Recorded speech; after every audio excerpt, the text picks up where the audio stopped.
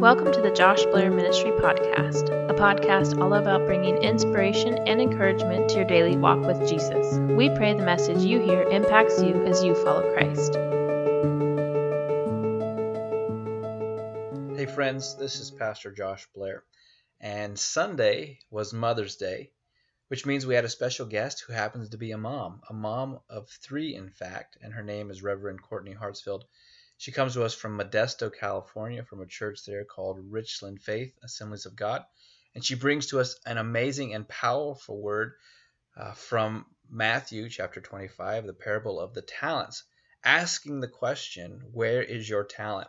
It was such a powerful word that we wanted to make sure that you heard it. So we're uploading it here on the podcast.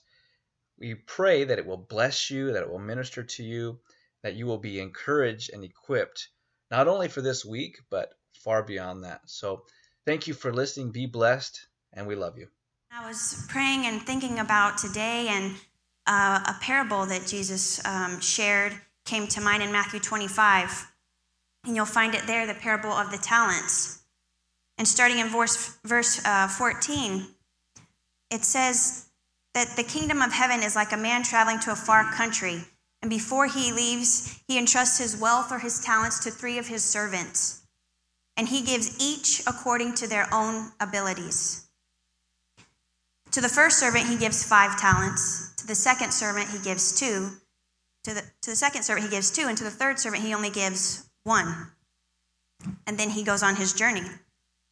The first 2 servants, they get to work with what the master has left with them. The third servant, not so much. He went and dug a hole and put the Lord's money in the ground. And after a long time, it says, the master of the servants came to settle the accounts with them. He comes to the first servant who says, "Look, Lord, here's the 5 talents you gave me plus 5 more." And the master says, "Oh, wonderful. That's fantastic. Well done, good and faithful servant. You were faithful over a few things. I will give you rule over many things. Enter into the joy of the Lord." Here comes the second servant. "Master, look, here are the 2 talents you gave me plus 2 more." The master is pleased. "Well done, good and faithful servant. You were faithful over a few things. I will give you rule over many things. Enter into the joy of the Lord." Now we come to the third servant in verse 24. It says, "Then he who had received the 1 talent came and said, 'Lord, I knew you to be a hard man, reaping where you had not sown and gathering where you have not scattered seed. And I was afraid and went and hid your talent in the ground. Look, there you have what is yours.'" And can you just picture this scenario that here the servant sees his master coming and he's like, "Oh, hi, I didn't know you'd be coming back today. You've been gone for a while. Oh, that talent you gave me. Yes, it's here somewhere. Yep, let me just dig that up here, and it's a little dirty. Not even as good as it was when you first gave it to me. But here's what's yours." And his Lord answered and said to him, "You wicked and lazy servant, you should have deposited the money with the bankers, and at my coming I would have received back my own interest. You should have done something with it." Why is it that some of us don't use the talents we've been given? In this story, when Jesus says talent, they're speaking of the master's wealth, but what about the talents the master gives us? Why do we hide what the Lord has entrusted us with? So with that, I'd like to title this message, "Where's Your Talent?" I'm sure there's a long list of reasons why, but let's talk about a couple possibilities why we don't use our talents. As the master said, laziness. Laziness can prevent us from using our talents, just not wanting to put the work in. Pride. Sometimes God might ask you to do something that might seem a little off and you don't really want to put yourself out there. Or selfishness, maybe spending more time on yourself than on others. Or what about if you actually want to use your talent, but you struggle with feelings of insecurity or low self-esteem, low self-worth, inadequacy, or fear? And I'll be honest, I can raise my hands to a lot of those things. And any of these things can prevent you from sharing the talent or the gift that God has given specifically to you, which then can prevent you from fulfilling your calling. Now, I do think there's a difference in the two groups of reasons that we just talked about. The feelings of fear, doubt, and inadequacy, that's a head issue. That's a head issue, and there's a battle taking place in your mind, and the mind is where the devil wants to tear you down. That's his playground, and that's where he does his work. But the first couple of reasons, laziness, selfishness, I would venture to say is a heart issue. Because nobody can make you lazy but yourself. Nobody can make you selfish but yourself. There's none of us in this sweet church. I just know it. This is like other churches, But whatever category you fall into, we still need to know, number one, God has created us for a purpose. Can everyone say, I have purpose? I have purpose. And here's some proof if you need it. In Psalms 139:13, it says, "For you formed my inward parts. You covered me in my mother's womb." Shout out to mamas. "I will praise you, for I am fearfully and wonderfully made. Marvelous are your works, and that my soul knows very well. My frame was not hidden from you when I was made in secret and skillfully wrought in the lowest parts of the earth. Your eyes saw my substance being yet unformed, and in your book they all were written, the days fashioned for me, when as yet there were none of them." What a thought to think that those 36 months of being pregnant, right? God already knew the span of your life. And of course, we all know Jeremiah 29:11, "For I know the thoughts I think towards you, says the Lord, thoughts of peace and not of evil, to give you future and a hope." And Ephesians 2:10, "For we are his workmanship, created in Christ Jesus for good works, which God prepared beforehand that we should walk in them." So to sum up, you are known by God, and he has created you for a purpose. He knows our strengths, our weaknesses, our fears. And it says in our text in verse 15, "Then the man gave his servants according to his own abilities." Something else you need to know about yourself is, number 2, God has given you a talent all your own. 1 Peter 4:10, "As each one has received a gift, minister it to one another as good stewards of the manifold grace of God." You have a gift that's all your own. No one else has that same exact gift or same exact calling or anointing that God has placed on you. And he's given you special abilities and special passions that are unique to you. You've got an amazing pastor here, but what if we were all pastors? Who would we preach to? Or if we were all singers, who would we sing to? And if we can, and just as our bodies have different parts and different functions, the church body has different parts with people that have different functions. So if we can turn over to 1 Corinthians 2:12, it says, "Just as the body, though one, has many parts, but all its many parts form one body, so it is with Christ. For we were all baptized by one Spirit so as to form one body, whether Jews or Gentiles, slaves or free, and we were all given the one Spirit to drink. Even so, the body is not made up of one part, but many. Now, if the foot says, 'Because I am not a hand, I do not belong to the body,' it would not for that reason stop being part of the body. And if the ear should say, 'Because I am not an eye, I do not belong to the body,' it would not for that reason stop being part of the body. If the whole body were an eye, where would the sense of hearing be? If the whole body were an ear, where would the sense of smell be? But in fact, God has placed the parts in the body, every one of them, just as he wanted them to be. If they were all one part, where would the body be? As it is, there are many parts, but one body." You can't see my heart beating right now, but you can see the evidence that it's fulfilling its function. And although it's not seen, it's a pretty important function. So not everyone's gift is going to lead them to a platform or going to lead you to be in the spotlight or recognized, but that doesn't make it any less valuable. When you walked into church this morning, the air conditioning's on, the PowerPoint. I don't even know who did my little PowerPoint, but somebody did it, but all you're seeing is me up here. Your worship team had to have practiced during this week, but you didn't see the time that they put into doing that. Our brother Jay up here, he was called to receive the offering today, and he took that seriously. Nobody else this week was worried about Jay taking the offering.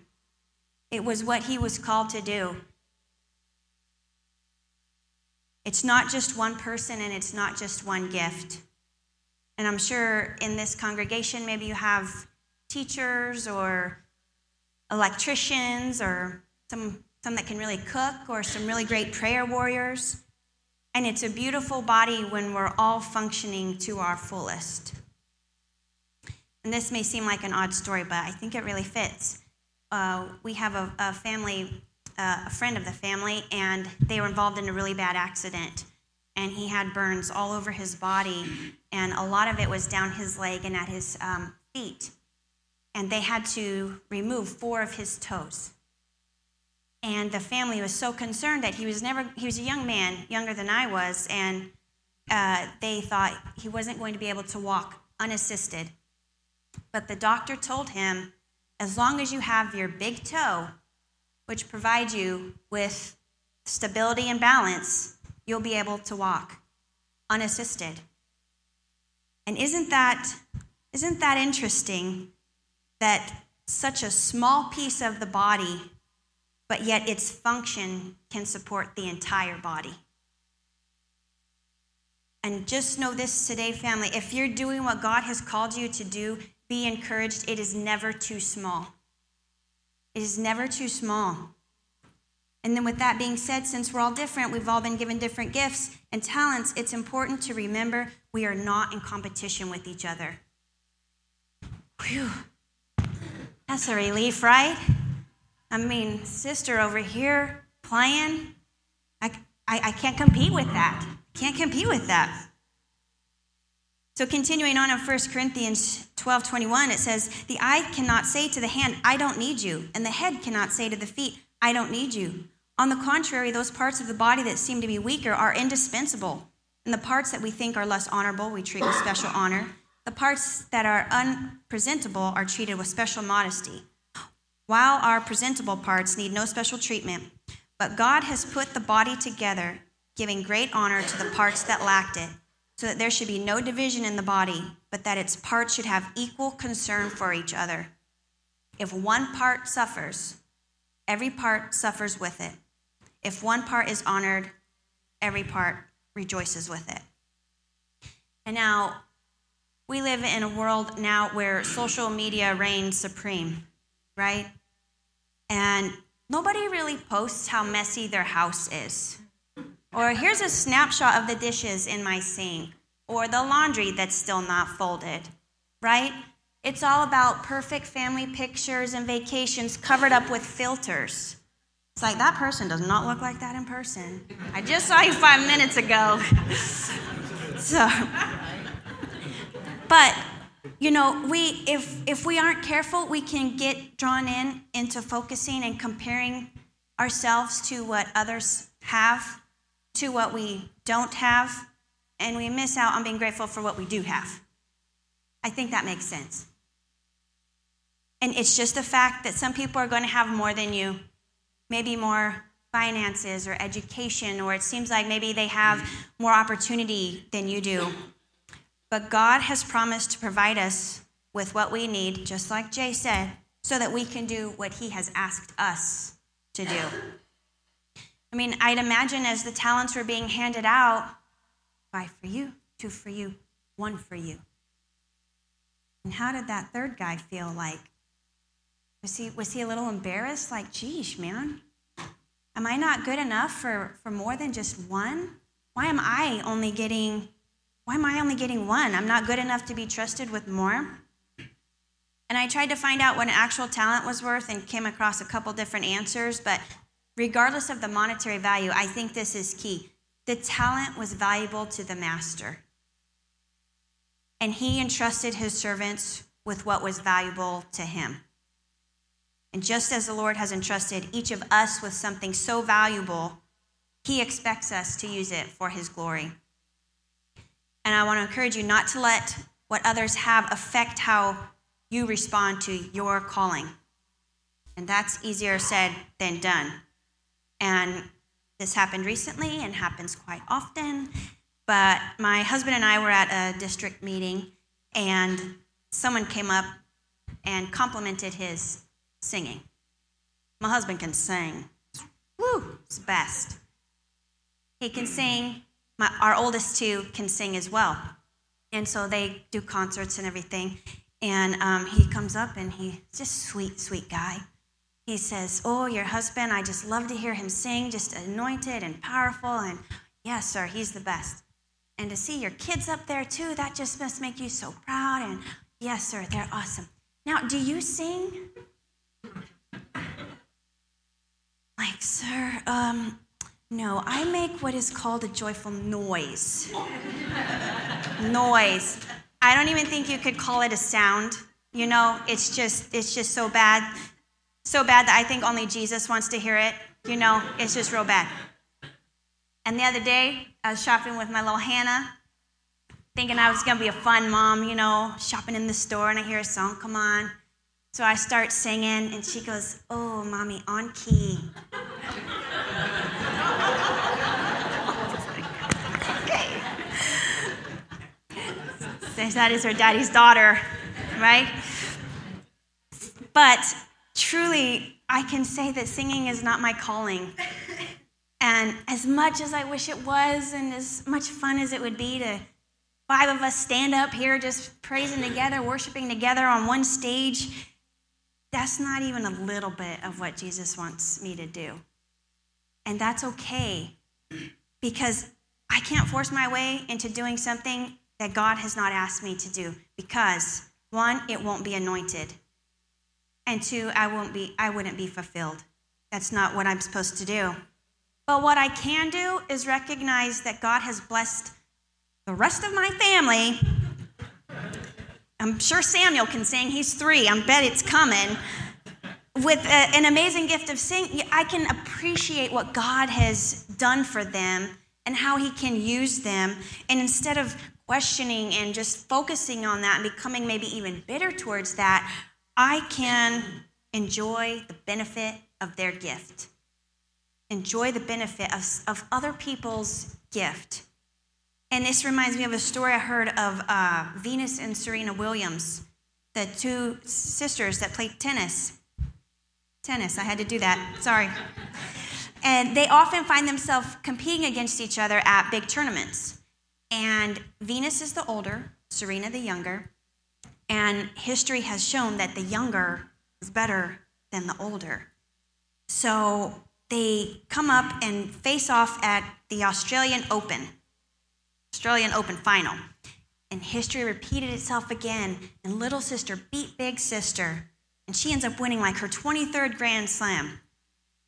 So they interviewed older sister Venus, asking how she felt about the loss, and she said, "When I play to win. But she's family, and her win is my win." And if you think about it, the same blood that saved you saved me. So we've got the same bloodline. We're blood relatives. We're family. If you want to put me on your Christmas card this year and really just mess with people, you could do that. That would be kind of fun.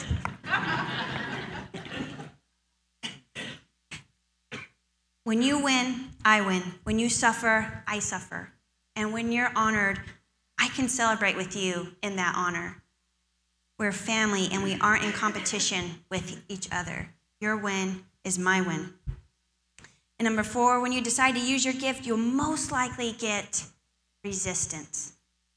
Scratch that. You will get resistance. We were just saying, "Josh, since you got ordained, has life just been peachy?" You know? It's like, oh, goodness. Your target becomes a lot bigger. It becomes a lot bigger because stepping out into what God wants you to do is not what the enemy wants you to do. I mean, has anyone ever had the devil lie to them? Just what God has asked you to do might be scary. And you're most likely going to be flooded with attacks from the enemy trying to convince you not to push forward. And he can fill you with those feelings of fear and inadequacy. And he can discourage you from going to the door that the Lord has opened for you. Because the devil could be standing right in front of your door. The Lord can open any door, but the devil can also stand right in front of it. He may remind you of your past, maybe mistakes that you've made that he'll keep bringing to remembrance, make you feel like you aren't worthy, that you're just not, you shouldn't do what God has asked you to do. You're not good enough. And let me tell you, attacking your self-worth is a serious weapon the enemy will use against you. Because when that happens, we forget who we are. We forget who we belong to. We forget who created us, who knit us together in our mother's womb. And I read a quote a while back that says, Pastor Josh, you ready for this? It's pretty intense. If you have a bad thought about yourself, tell it to go to hell because that's where it came from. It's okay to say in church, right?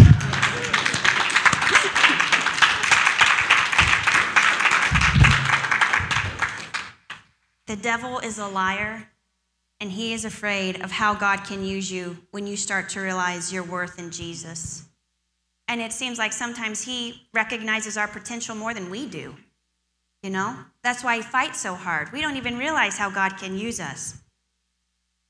And when he attacks your self-worth, just bring to your mind, what kind of people did God use in the Bible? Broken people, lost people, liars, manipulators, thieves. And when they met Jesus, they were changed.